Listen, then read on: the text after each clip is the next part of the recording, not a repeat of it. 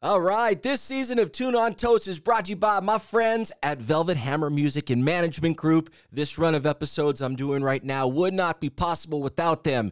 If you work under the arts umbrella, music, comedy, podcast host, whatever it is, they support you, they chase greatness, they love the arts, from the bands and the brands they work with like System and Corn to Ted Stryker and Tuna on Toast. Thank you, Velvet Hammer. Now let's get to the episode. Your name is Stryker? Yes, it is. That's fire. Wow. I love sandwiches. It's called Tuna on Toast. I spit. I don't know what I'm doing. I love music, and I love those that create it. Stryker's here. Tuna on Toast. Yes, Tuna on Toast. Yeah, welcome to another episode of Tuna on Toast. Thanks for coming back. It is Ted Stryker. If you are brand new to Tuna on Toast, welcome to the family. Our guy, Nick Hexum from 311, is going to join us in just a minute. A couple of things. Friendly reminder, all of these episodes you can watch on my YouTube channel, Tuna on Toast with Stryker. And again, if you're new, just some of my past guests, I'll just throw out a few names. Mike Shinoda, Tom DeLong, Mark McGrath, M. Shadows, Mikey from Incubus, Davey Havoc, one great one after another. Just the coolest roster of guests. Boy, oh boy, do I like 311. Peanut, S.A., Tim, Chad, and Nick. And what are these guys up to? Have they been in a studio lately? Of course I ask Nick Hexum that, and he gives us some information. He also brought to my house Shaquille O'Neal's basketball sneaker, and there's 2 or 3 great stories about Shaquille O'Neal and 311, and I think 2 of them Nick has never, ever revealed. There's a lot of other nuggets in here, and I've been following 311 for years, just like you. He was telling me some things in our very relaxed chat that I had never heard before, so I hope you guys really enjoy it. This is an independent podcast. I do it from my spare bedroom. I got a couple of microphones, a couple of lights. I just hit record and the thing goes every single Tuesday for Tuna on Toast. Okay, 311, 13 full-length awesome studio albums over all these years, plus the live DVDs. I appeared in one of those DVDs, by the way. I was on stage, plus the 311 cruises and all the 311-day concerts, New Orleans, Las Vegas, and I, of course, have to say the relationship between band and you and the band. It's hard to find many other bands out there that have this sort of relationship. You get that connection, you can have a very long career, especially when you mix in all the music. Here he is. I'm welcoming the handsome. There he is right now. Please welcome to the Tuna on Toast studio. Here's Nick Hexum. All right, Nick, watch your head here. Don't smash it. Watch the cameras. Get out of my way. Oh, these cool coasters. There you go. And they use the coaster. Nick Hexum respects wood. Yes, I do. We'll start. Let's just start right now. Oh, 1, 2. Oh, 1, 2. Hello, hello, hello. This is my speaking voice. I do like tuna on toast. So I've been foregoing the toast lately. I did have tuna and avocado this morning. You did? Yes. It is so good to see you. Great to see you, Stryker. We've known each other a long time, so it's fun to have another in-depth. There's a few bands in my life that were there for basically day one of my professional life. And I was cheering you guys on all those years ago when I was living in Tucson. I had just gotten on the radio, and I was screaming everybody in Tucson, 311, 311, 311. And then No Doubt came to Tucson, and no one knew who they were yet. But Adrian Young was wearing a 7-Eleven 311 shirt. That's right. And so I bonded with him over that. Yes. And then watching you guys over all these years, congratulations on an incredible career. Thank you. Yeah, that 7-Eleven ripoff was quickly ceased and desist ordered, so it's kind of a collector's item. But yeah, and then now that we're going down memory lane, I remember one of my earlier memories is being on the air with you when you guys were up at Hollywood and Highland. Yes. And you had a crowd outside. It was almost like the Today Show or TRL kind of vibe. Yeah. And that was the time that I accidentally blurted out live on the air that we were playing the Inland Invasion. Right. And you were like, no, you're not supposed to say that. And I was like, just bright red for like ruining the rollout of K-Rock's big show.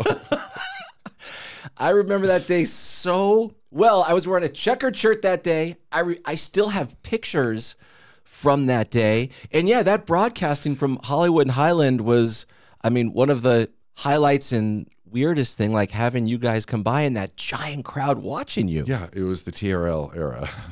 Right. Yeah, exactly. Exactly. You know, it's not a normal summer without 311 doing a ton of shows. Do you know how many years in a row you've done a summer tour and a bunch of gigs? Every summer except 98. In 98, we only did the Australian and Japan and Hawaii Warped Tour. But other than that, we tour every summer. And then, of course, the year of the pandemic, nobody toured. But we did do the live streaming shows. So June 10th this year will mark 33 years that we've been a band. So that's, I guess, 31 of them. We've done nice long summer tours. So there's been some guests on this show who have had very long, fantastic careers. And a couple of them have said it's not super important for them now to get in the studio and go make 12 new songs every 3 years because they've got 40, 50, 60 songs and they're just so happy with those and they're going to go tour every year. Is it important for you as we hang out here today to continue to do that? I would say that the itch is building up really strong right now to make new music because it has been a minute. And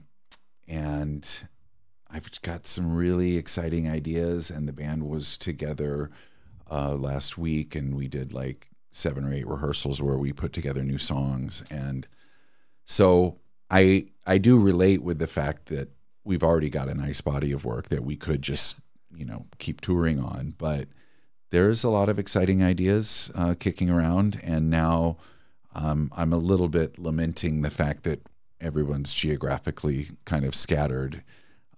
Before we actually, for a while, all lived within a mile of each other in Laurel Canyon. Everybody was in Laurel Canyon near the Canyon store. Right. Oh, I love that little store. Like every day we would get together at the Hive. Yeah.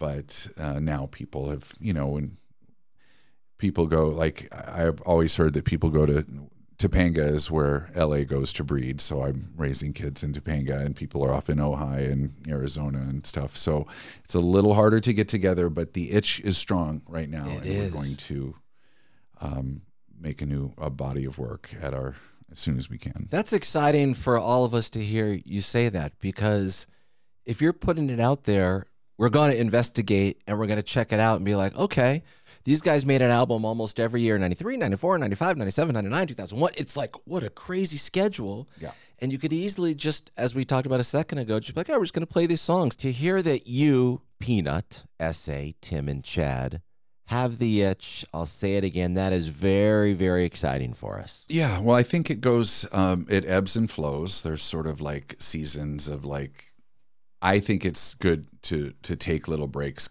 and then the strongest ideas will build up in you and need to get put out. And so, we've had that sort of winter where we weren't making any new music, and then during that time we do retrospectives. Like during the pandemic, we were streaming albums in their entirety of our first 6 albums, and but now there's just some really exciting modern ideas that we have that need to come out.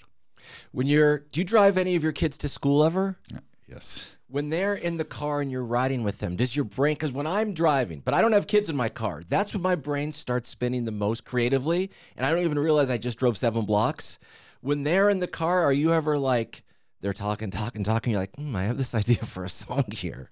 Yeah, well, I think allowing usually my oldest daughter to connect to the Bluetooth and play her favorite new songs. And I heard Tyler, the Creator from her. I heard Steve Lacy from her. I heard deep cuts of Frank Ocean that I had not heard yet. So it's pretty cool to be influenced by your kids. And then I'll quick Shazam it and add it to a playlist. And what I like to do to absorb songs is just play guitar along with a playlist of like new cool music. I have a playlist called A Current Fave that's all just random, all different genres, songs that I like. And in the evenings, I'll probably put like NBA playoffs on, put it on mute, put on this playlist and just jam along with it. And then it's just a great way to be exposed to new music. And you're kind of internalizing it. I always say that if you want to keep broadening the output, then you have to broaden the input. So hearing new music will inspire you in new directions. I always thought it was impossible to put 311 into a certain genre. In 2023, it's impossible for 90% of artists to put in any genre. Yeah. You've been doing this forever. Is that what you're noticing when you're listening to newer stuff? You're like, I don't know if this is alternative rock, pop, rap, like what is this? Yeah. It brings me back to a time when that was a bit of a problem for us because in the beginning of our band, there was radio was all about the Seattle sound, and it was all about grunge, and having some reggae and hip hop in there was just not really allowed. So that's when we realized that we needed to just be a grassroots organization. That's why we called our second album Grassroots, and we're like, we're just going to take it to the people. Radio is not going to help us. We're just going to tour till gold, and we put our stuff in storage and just lived on the road. And because of the problem that we were between genres, but now, that's become okay. And I was hearing a podcast analyzing 21 Pilots the other day, and they were like, well, so what kind of music is 21 Pilots? And the guy was like, it's kind of like 311. Like that's what he said as the genre. I was like, I'll take that as a really nice compliment. That's very, very cool. I was the first person to play them, man. And there was something about them that first time I heard them, similar to you. I had no clue what they looked like. I didn't know where they were from. I didn't know if it was like 7 wizard musical scientists in the basement.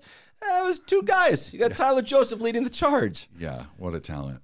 Hey, it takes, when you got 5 human beings and you're young, there is a chance that 1, 2, 3, or 4 of those people don't have the eye of the tiger as someone else in the band. But it seems like almost from day one, everybody had the fire in their belly, and if they didn't, you wouldn't be able to do the things you have done. Is that fair to say?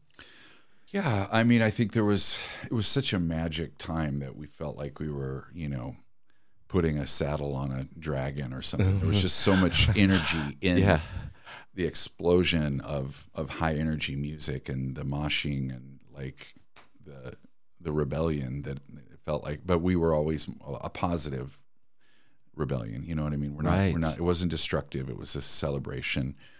And yeah, it was a magic time that there was a ton of energy, and I think I always had a lot of risk tolerance that the guys tell me now, like you said we could move to LA and get a deal, and here it happened, and it was pretty crazy to see it all happen. Were you living when you moved here by the Guitar Center on Sunset, or am I making that up? Right, on Vista. On Vista. Yeah. Was there a Denny's right there? There was right next to the Rock and Roll Denny's. Okay. And that's when they had $1.99 Grand Slams. So in my day, I walked 2 hours to school through the snow. $1.99 Grand Slams? And did you go there solo and have meals? Oh, yeah. All the time. And I would bring the recycler, which is where you would look in the back for people looking to get in a band. Yeah. Stuff, Yeah. So a Musician's Connection was the other one where you could find band members. When you came to LA, was it just you from the band that got here first and then the others followed suit? Yeah, so I came to LA when I was 17, graduated early from high school. Right. And I just kind of floundered around. And at that time, it was all about like Guns N' Roses, and it was the end of like hair metal and stuff on the Sunset Strip. But I was really interested in Chili Peppers, Jane's Addiction, Fishbone, Mary's Danish. Like there was this really cool scene, but it was still kind of underground, and I couldn't find good people to play with. But I was like, the best people would be my homies from Omaha, and I had met Chad through the jazz band in school, and I had a cover band with Tim. Well, we started doing originals, but it was more like the alternative of that time was REM and the Smiths and the Cure and kind of English Yeah. music Yeah. and stuff. But then then I moved back to, I went back to do graduation with my class, and then that's when Unity was formed. That was me and Tim and Chad, and that was kind of the birth of the 311 sound in '88. And then me and Chad came out and did a version of Unity where we played at like the Coconut Teaser and the Roxy and other clubs that probably aren't there anymore. And we didn't really get a lot of traction, kind of splintered. Chad decided he wanted to go back to school. And then in 1990, we reformed in Omaha. So it's kind of a long, convoluted, moved here, moved there. Right, no. But then that's when it really coalesced, was opening for Fugazi on June 10th, 1990. And where was that? In Omaha. That was Sokol in Hall. Oh my God. Still there. We played a 25-year anniversary show at Sokol Hall a few years back. So It's amazing. And also, I commend you. And maybe it's because you were young, because I think maybe I did the same thing on a scale a million times smaller than yours. But you didn't get traction when you were here at first. You weren't all of a sudden, they weren't just handing out record contracts. They're like, hey, you just moved here? Yeah. Here you go. So No, and but especially with not it. with the sound that we were doing. Yeah. I mean, it wasn't what they were looking for. Man. And so after you opened for Fugazi in Omaha, how much time after that did everyone say, let's get out here to the West Coast? It was 90 and 91. We were based in Omaha. And then, so we made 3 albums during that time, 2 cassettes, and one we made it actually all the way to CD, which was like a huge accomplishment. That Right. We made our own CD in Yeah. 1991. And then, in 92, we decided to go for it and move out here together. SA was kind of he was like doing guest spots with us before that, and then at that time he became like a full member, and we were like officially a 5-piece. And it was some slim times when we first moved out here. Like, we didn't have any money, and it was all just eating top ramen. And Right. we tried to grow our own marijuana and failed miserably. But we all lived in a little house in Van Nuys, but it was a great time because we just lived and breathed music, and we were either rehearsing or playing basketball like all the time. When you look at those years, and I'm just going to let's go 90 to 95. Are those the most fun 5 years of your career looking back? I'm not saying in the moment when you're struggling living in the house, you're probably like, how do I get my own freaking apartment down here? But when you look back, is that the top of the heap or no?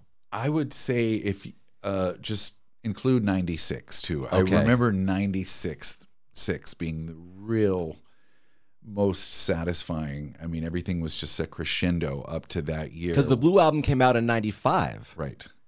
And we recorded the Blue Album when we were living in a house just a couple blocks from here. No way. Yes. Yes. So it was fun as I was driving over. I was like, that's the place. I have not been to this neighborhood in a while. So it brings back a lot of memories. But so I guess that would have been 94 that me and Tim and Chad were living here recording the Blue Album. Right. And 95. And then in 96, we moved to Laurel Canyon. But just business-wise, everything came to fruition that time. And I remember getting a buzz clip on MTV, you know what I mean? But it wasn't, it just, the shows had gotten so big that it was almost like they had to let us in to the club, you know what I mean? Because we had just built such a groundswell of a fan base just through word of mouth. And you still have those fans watching you on tour, going on a cruise, 311 day, which is so legendary. And the connection that you have made with each individual person, I mean, I believe should be the goal when you do it in an authentic way, whether you're a comedian, a radio DJ, podcast, or a band. So you've seen it happen right in front of your eyes. Yeah. Is there any few things that you can attribute it to? Of course, the live shows rule and the songs rule. Is that it? Is that the combination? I think that we expect to nothing to come to us easily. We expect to work hard to get to where we're going. Oh, right. And I think that there was always that a bit of a punk rock ethic of like, we're not going to be arrogant at all. We're just like our fans. We're just, we treat people really nice when we meet them, that kind of thing. It was sort of the anti, hair metal thing that was happening in LA when we first got here. We wanted to be more like just a punk rock ethic of just being like, we're the same as our fans. And you are.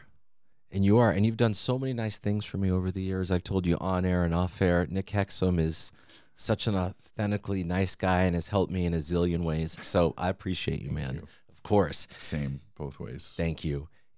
When your full-length album Music came out and you're leading up to that and you're with the label Capricorn, did anyone try to whisper in your ears to not do your music a certain way and take you off your vision? There's been bands that have been in here that are like, oh yeah, we had people who thought they knew how we should write and perform and don't put so much of this guitar and it's too heavy for this year. Like, did you get any of that? I can't say that we did. We had an early supporter of us was our producer, Eddie Offord, who was the kind of the go-to producer in Prague. He from Yes to Emerson, Lake and Palmer, like this really artsy English progressive music. And so I think he just had that aesthetic of like, let's just be really creative and let the band do their thing. And he was more into sound quality and really good production and engineering rather than like, let's workshop this chorus for a while. He was just kind of let us do our thing in terms of the writing. So nice. And we didn't get any real meddling from the label. They thought we had enough hooks and whatever kind of stuff was needed. But I do also remember that after a month of touring on Music, Capricorn Records was part of Warner Brothers at that time, and it basically came down from Mo Austin, who was the top, like, okay, we gave 311 a shot, we're done. Like, we got 1 month of tour support. So then we had to figure out, like, how are we going to continue to tour without any tour support? And that's when we borrowed Chad's dad's RV so we could basically tour for almost nothing and live in the RV. And then it burned down. And No.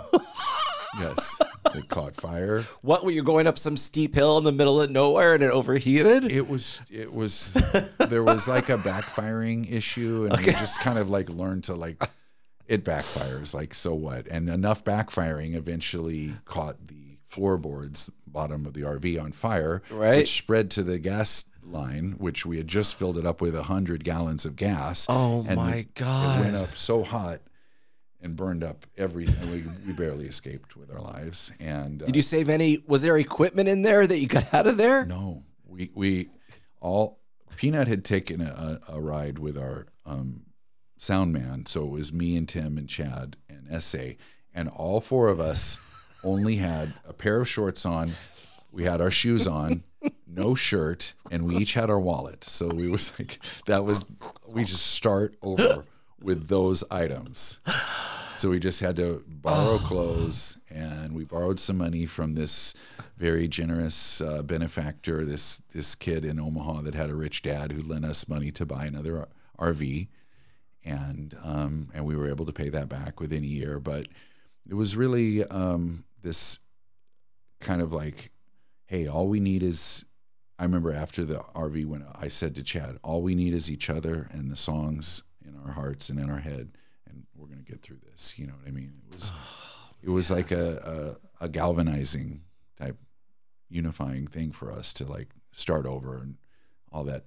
What guitar we play it on is not that important. It's just the mission that we're on together. That leadership and positivity that you've had for so many years, were you like that in elementary school? Were you like that in junior high school? Well, I probably been accused of being kind of bossy as a kid. You know what I mean? There's a fine line between bossiness and leadership, but I know that we have a really special chemistry and that we stumbled on something really great and that the band has done better together than we could have ever done separately. So, you know, we keep an attitude of gratitude and take care of it. Listen, you know, 2 ears and 1 mouth. You should listen twice as much as you talk, and keeps working. Did you ever take a music lesson growing up?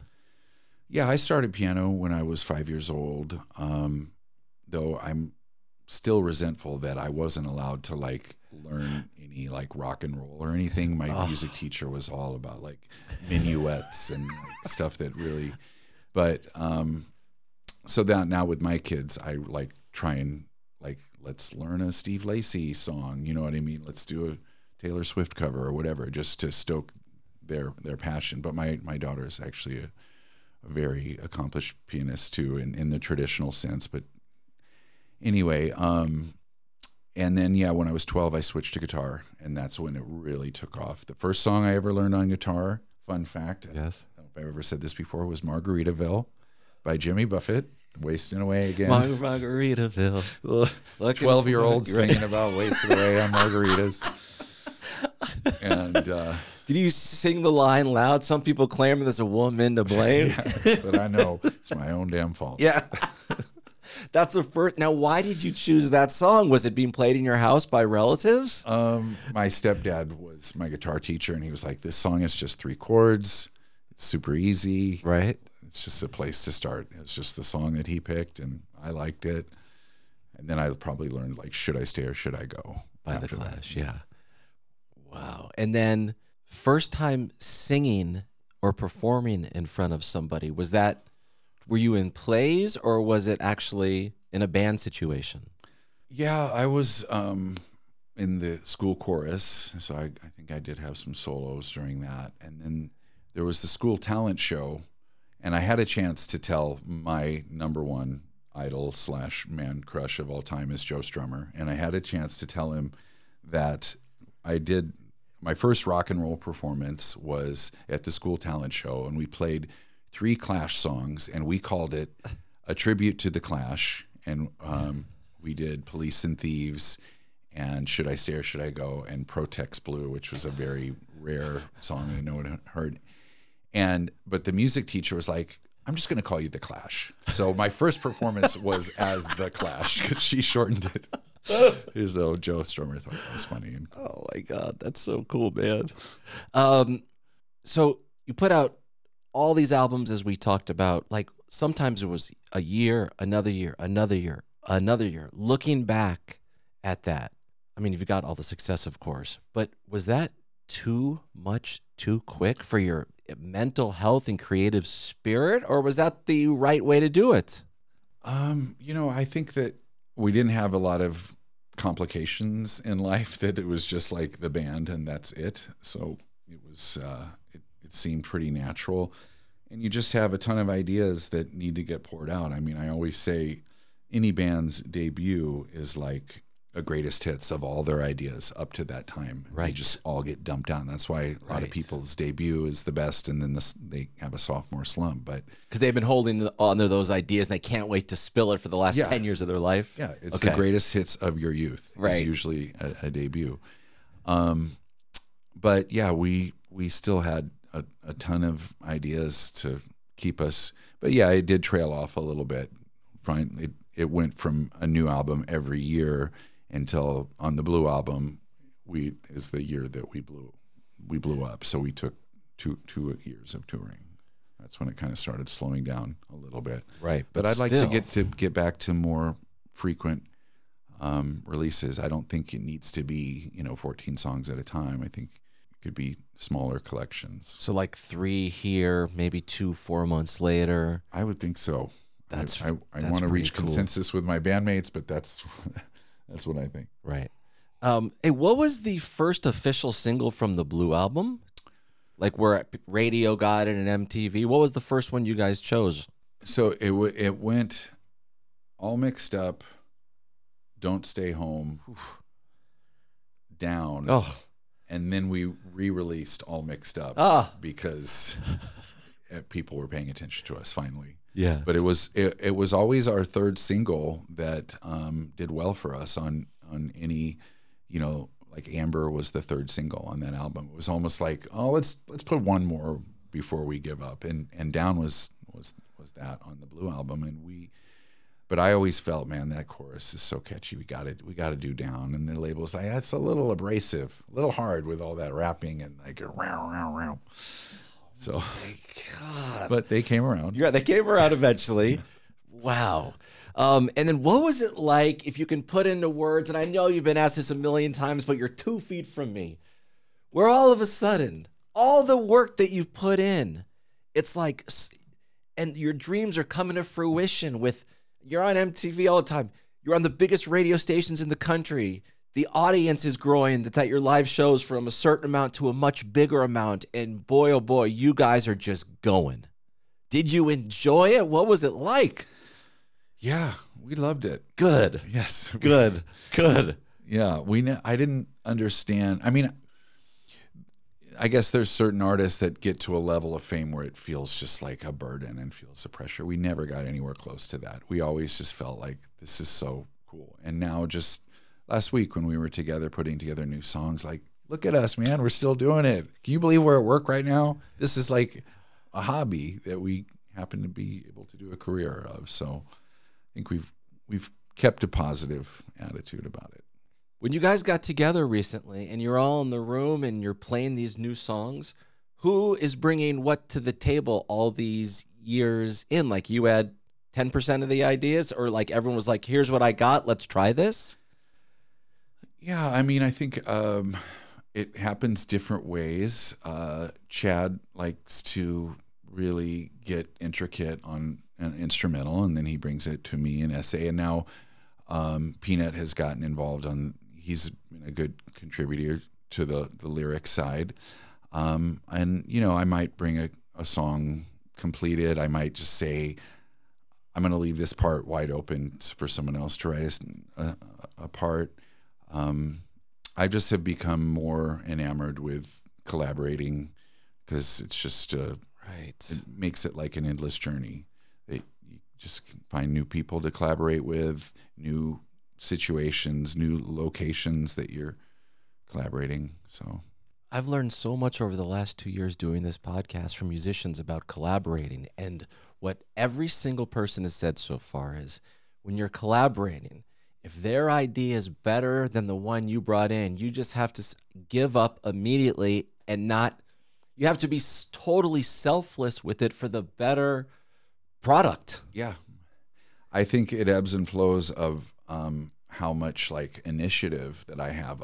Sometimes I like just get out of the way, like, yes, go with that, let's go. And other times I'm like the one suggesting this and that and this. So, sometimes you're supportive and other times you're more of a leader. I just want to go back on one thing that I wanted to ask earlier. When you were first touring with other bands, who were some of the bigger bands at that time that you were opening for? Not just one show, where you did like 8, 10, or 20 shows in a run. Our first opening slot, our first real tour was opening for Boingo. They shortened their name from Oingo Boingo to just Boingo for this tour. And it was like their last actual tour. And this was on the Music album. And, Wow. The people that showed up there it was not our crowd at all. It was an older crowd. But we got to play some really cool places like the Greek in Berkeley, and hanging out with Danny Elfman was pretty cool. It was pretty intimidating. Sure. And then on the last day of the show, which was in Berkeley, last show of the tour, they like totally hazed us by like, they put like baby powder on the drums. They put like duct tape all over the stage. They put like vodka in our water bottles, like all this. It was just this hazing kind of thing. We kind of knew they were going to do it. So like we didn't get our feelings hurt, but it was a fun show. That's wild that you were opening your first official tour for Oingo Boingo. Yeah. But you said that it was maybe a little bit of an older crowd and they weren't there to see you, but it never is for a younger band for you when you're going out with an established artist when you're young. Like your job is like, we have to put in our effort, and 80% of the people may not be paying attention to us. Yeah, that's more emotionally challenging to like have to win people over each night, but still, it's nice work if you can get it. Yeah, of course. So Danny Elfman, did you converse with him a lot on that tour, or did you just like, they're over there, we're going to stay over here? He was friendly, and he had me and Warren, who was from the Vandals, come out and who like those guys are like huge Oingo Boingo fans, to come out and sing backup on a song on their final show at the Palladium. Wow. I got to go sing, and I didn't really know the words very well, but I certainly tried to fake it. Wait, hold on. What do artists do when they're singing a song and it's live, of course, and everyone has to space out every now and then. So what do you do? Well, you just hold the mic right in front of your mouth so nobody can really tell. And it was just like a sing-along to the chorus, so nobody probably noticed. All right, so we have not addressed, if you are listening to the audio, not watching on YouTube, we're in my spare bedroom, which is the Tuna on Toast studio, and in the center table, Nick brought Shaquille O'Neal's basketball shoe with an autograph to 311, and this was from the performance in Irvine when he joined you on stage for Psycho? Well, actually, it predates that a little bit. Oh, it does? So for the You Wouldn't Believe music video, we had him, he came and did a cameo. And first of all, it was during the NBA playoffs. So he was not allowed to play pickup basketball with a band. He was like, nobody can know about this until like after the playoffs, because he was going to get in so much trouble. On the Lakers at the time? The Lakers. Okay. Yes, this was the year that they won, and Phil Jackson would have gotten really mad. And so he came down to our video shoot, which was at the that big dome that's down at the Queen Mary in Long Beach. Okay. That's where we shot the music video and set up a basketball court for us to play basketball against Shaq. And he showed up, and he had 2 left shoes. And he was like, of course, nobody else had a shoe that they could lend him because they're like size like 23 or something. This thing is as big as the freaking table in here. Yeah. So he said, you may not film my feet, because he had 2 right shoes on. No, left shoes. 2 left shoes on. You may not film my feet, and if you do, I will sue you. No. But it's been so long, he's not going to sue us. So this is a scoop right here that I'm, and then a few weeks later we did K-Rock's Weenie Roast, and he showed up in his helicopter and joined us on stage to do the song that we recorded with him called Psycho.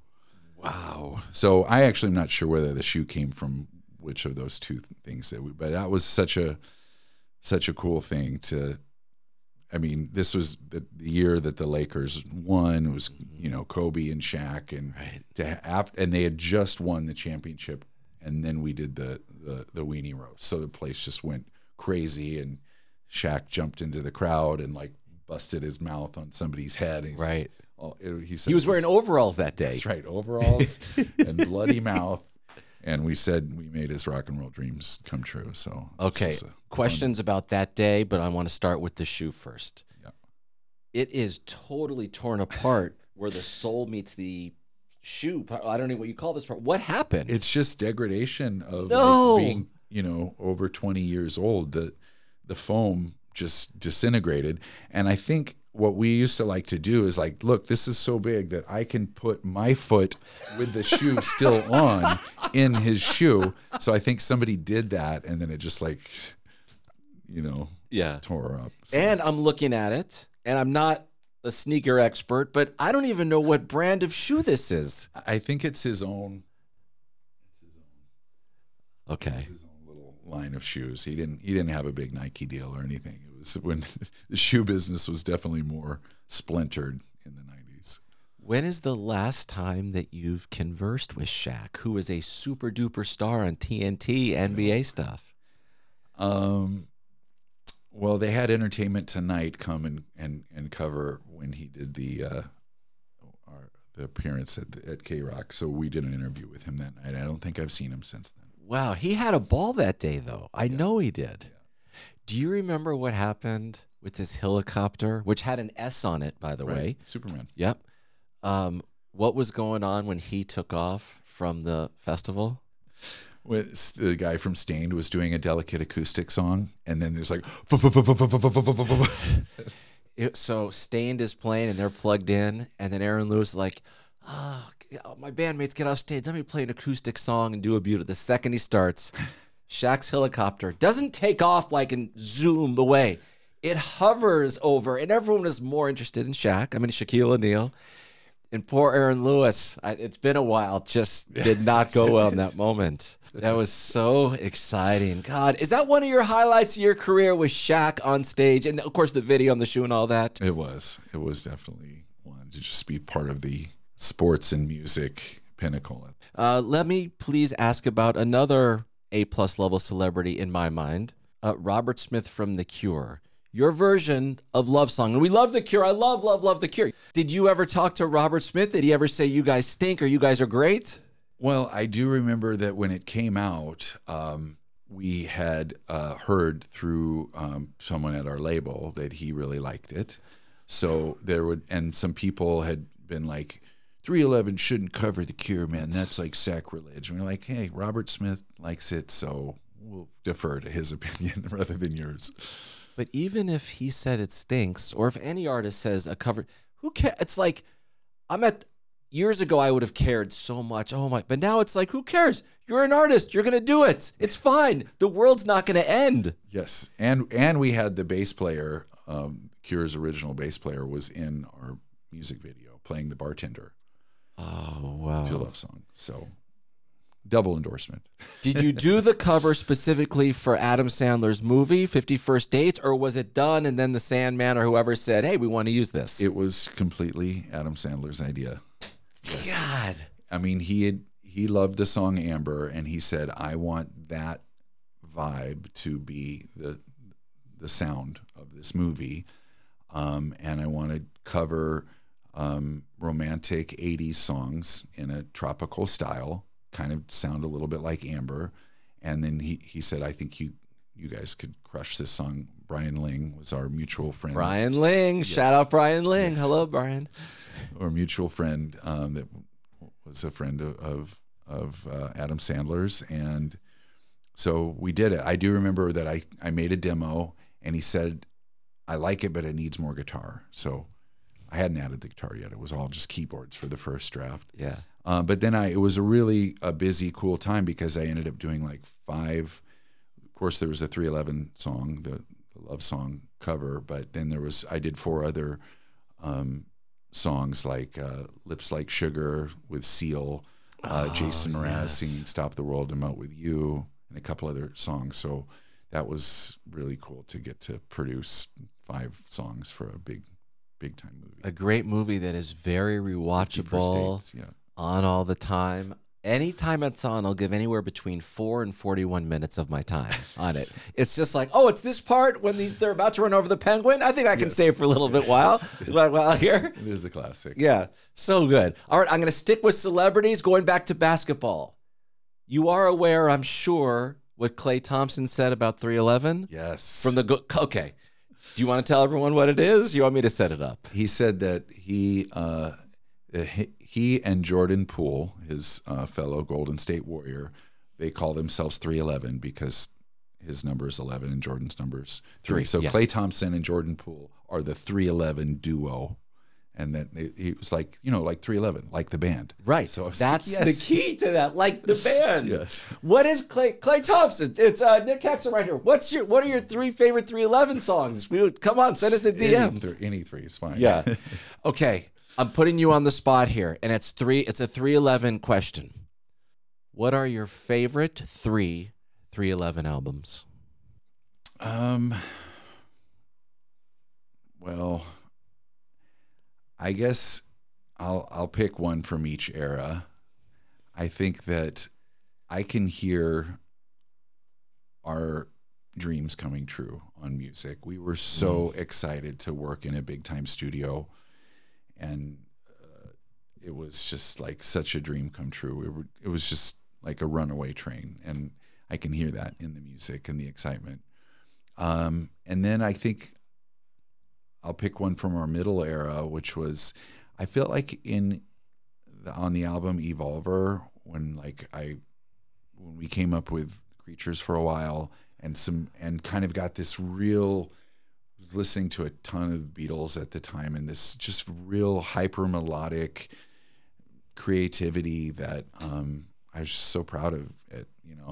I love that album, Evolver. And then I felt we had another kind of rebirth on the Mosaic album, 2 albums ago, when we started working in some like really modern production techniques with like builds and drops and a little bit of dubstep mixed. I mean, all kinds of different. Was there a lot of collaboration on that particular album? Yeah, that was when we first started working with Feldy. Did a couple songs with him. I like that album a lot. Yeah, and so those are 3 that stand out. Okay, here we go. One more 311 question.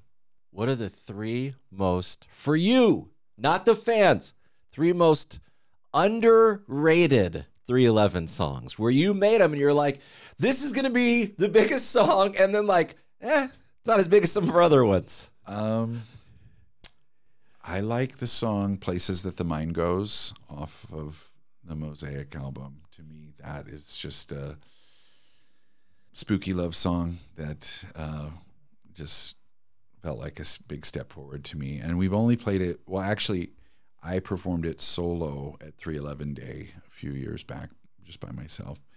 So that's one sleeper. There's another sleeper called Seems Uncertain. I think that is on Evolver, and that's about being frustrated by all the division in the world, and sort of a sad lament at all the conflict that was going on. One more sleeper, My Stony Baby off our first album. Just like cool, funky jam that could have been a single. It was in Harold and Kumar's one of their. When they go to White Castle? I think it was another one, but They go to Fat Burger, or is it they go to In-N-Out in that one? Yeah. Is that the one? Are you part of the PTA? Are you for your kids? Is there still a PTA like where like all the parents have meetings, and are you like a president or anything of that? So whenever you start at a school, you get like really dragged into being super active. Right. And like me and my wife, we did our time, and we were like very involved, and then we passed the baton to the other new parents. So in the past, yes, I was like helping coaching singing for the school play. Aww. We were voting on the science committee and doing different things, but it's a lot of fun and a lot of time. So, and is a question, and I'm sure it's a compliment to you when this happens, but we're all at the age where people have 10-year-olds, 12-year-olds, 14-year-olds, and those parents, you are right in the wheelhouse of their musical development and loving and going to 50 shows. Are they shy to tell you that they like your music, or do they keep it, hey, I'm the dad of this person? What's it like? Well, there's such a 90s resurgence going on that like very often my kids will say, my friends flipped out when they found out that you were my dad. So it's kind of cool. That is very, very cool. It's pretty nice. And my middle daughter, Maxine, is going to school with 2 of Dave Grohl's kids, and they sit around and talk music a lot. So it's very positive. And I, like I said, they exposed me to a lot of cool new music. But the styles that they're wearing with the baggy jeans and the baggy sweatshirts and the Vans, and like, it is just straight out of the 90s. Is there a way to explain why that's happening? Has that always happened? I don't remember the 60s all of a sudden being big in the 90s. No, I do. You do? Yeah, there was a big hippie resurgence, and with the Grateful Dead and girls wearing like flower dresses and Birkenstocks. Yeah, I guess you're right. Yeah, in the 90s. Right. I was in, if you look on the cover, the album photo for music, I had really long sort of Jim Morrison hair. And so I was still in my hippie phase at that time. But then we kind of got more into LA, like hip hop, and like shaved our heads. Right. But back to the fire story, my hair burned up in the fire. I had to jump through flames to get out of the RV. So I remember I ran up the hill to get away from the burning RV, and I put my hand in my hair, and it was just dust. It was just ashes. It just like all fell out from being singed. No. So I had like this half of my hair was burned, and I had burns on my arm. And Oh my God. and so I just shaved my head and kept it shaved for a long time. Right. Have you ever thought you got a great head of hair, man? I'm very jealous of your head of hair. You ever think of just growing it out again, or is it going to be clean parted, which you look beautiful, man. You do. I don't know. The one thing I always go back to is where I started in rock and roll was my dad's love of like 50s cultures and cars and rockabilly and, that kind of vibe. So I think I'm channeling Elvis a little bit. I don't know. Oh, I like that. Have you seen any? What are your favorite couple TV shows that you and your wife have streamed over the last few years? You're like, I love these shows, or whether they're reality shows or scripted shows, comedies. Well, I enjoy learning about cults. So anytime there's like a recreation of Waco or whatever, I'm all over that. Yep. There's one right now called Waco Aftermath on Showtime. That's very, very good. Okay. We're into the similar as everybody else, the Ted Lassos and Succession. Yeah. Yes. Succession. We're not going to do spoilers, but the acting on it is so good. The most recent episode, a top 3 so far. Oh yeah, no, it's just like breathtaking. All the crazy twists and the tension. That's really well done. But other than that, we usually skew a little bit more like documentary oriented. We're actually really into master classes right now, learning about startups and different kind of things. So I like information as much as I want to be entertained. If you could start a business right now, would you want to open up like a sandwich shop, or what would you want to do? Well, we are working on something. Oh, you are? Which is a way for musicians to get the services that they need to be able to put out music and not have to get ripped off by a record company. So that's all I can say right now. Okay. Well, and what led you to wanting to do that? Well, I think it was back to my experience in the early days of 311 of being doing everything ourselves, from funding our own first record to being our own record company, to take it around to sell on consignment and booking shows and doing all that. And I think we would have enjoyed staying independent longer, but there really was a stranglehold that the major labels had. You really could not get a wide distribution and get on the radio and stuff to be exposed to more fans without going through some kind of a label system. So, but that's changing now a lot, and there's a lot of big artists, whether it's Chance the Rapper or Lizzo or Frank Ocean, different people who are able to really make a go of it independently. So I think there's a definite space there to help independent artists do promotion and have sort of self-serve careers without having to do the old label model. I think it's right. That's the great thing about the internet, is there's this big democratization going on. And so I've enjoyed, just like we're doing this from your guest bedroom now, I've loved being on Twitch and doing cover songs and jamming and things that now there's just so many different little esoteric mom and pop artists that can make a career out of a smaller fan base by having these direct relationships. So right. I want to encourage that. That's fantastic, man. 10 years ago, or maybe I don't think I could have done something like this in my room with the setup and the look I would have been like, I need 10 people, or I need approval from a big company to give money to. It's like, you can really put out product, and if it's decent, people, their eyeballs will be on it, their ears are going to be on it. Yeah. Do you know M Shadows at all from Avenged Sevenfold? Because, well, I can't explain exactly what they're doing. They're doing something that seems to be different than the past. Yes, he just came onto my radar recently about ticketing and NFTs and Correct. how to circumvent scalpers and stuff, and I love it. And how they're releasing the music, I think, is a little bit different, and preventing like songs that are AI to I don't know. There's a whole thing. It's many, many pages of reading, but I feel like that they are on the right direction, and you too. That's really cool, man. Yeah. I was just reading the other day, and I think it could be only in Southern California. You guys have the Come Original beer? Where and how do we get that sucker? And who from the band is tasting that to give the thumbs up that they like it? Peanut and SA are the beer aficionados. Okay. So yes, that it's all about distribution, and I think we've got a better situation. We had the Amber Ale before, and then that company folded. So this is a new one, and I hear it's great. That's fantastic, man. Before you guys play some shows, we're almost in May as we sit here today, but then the big tour starts later. But you do have shows coming up. How many more rehearsals are you going to have? And do you think the rehearsals will lead to creating some more new songs when you're together? Well, I think the next time I see the guys will be in Memphis when we have our Cinco de Mayo show, because we just were playing last week. And then we're going to get together in June to work on the new music. Okay. That's very exciting.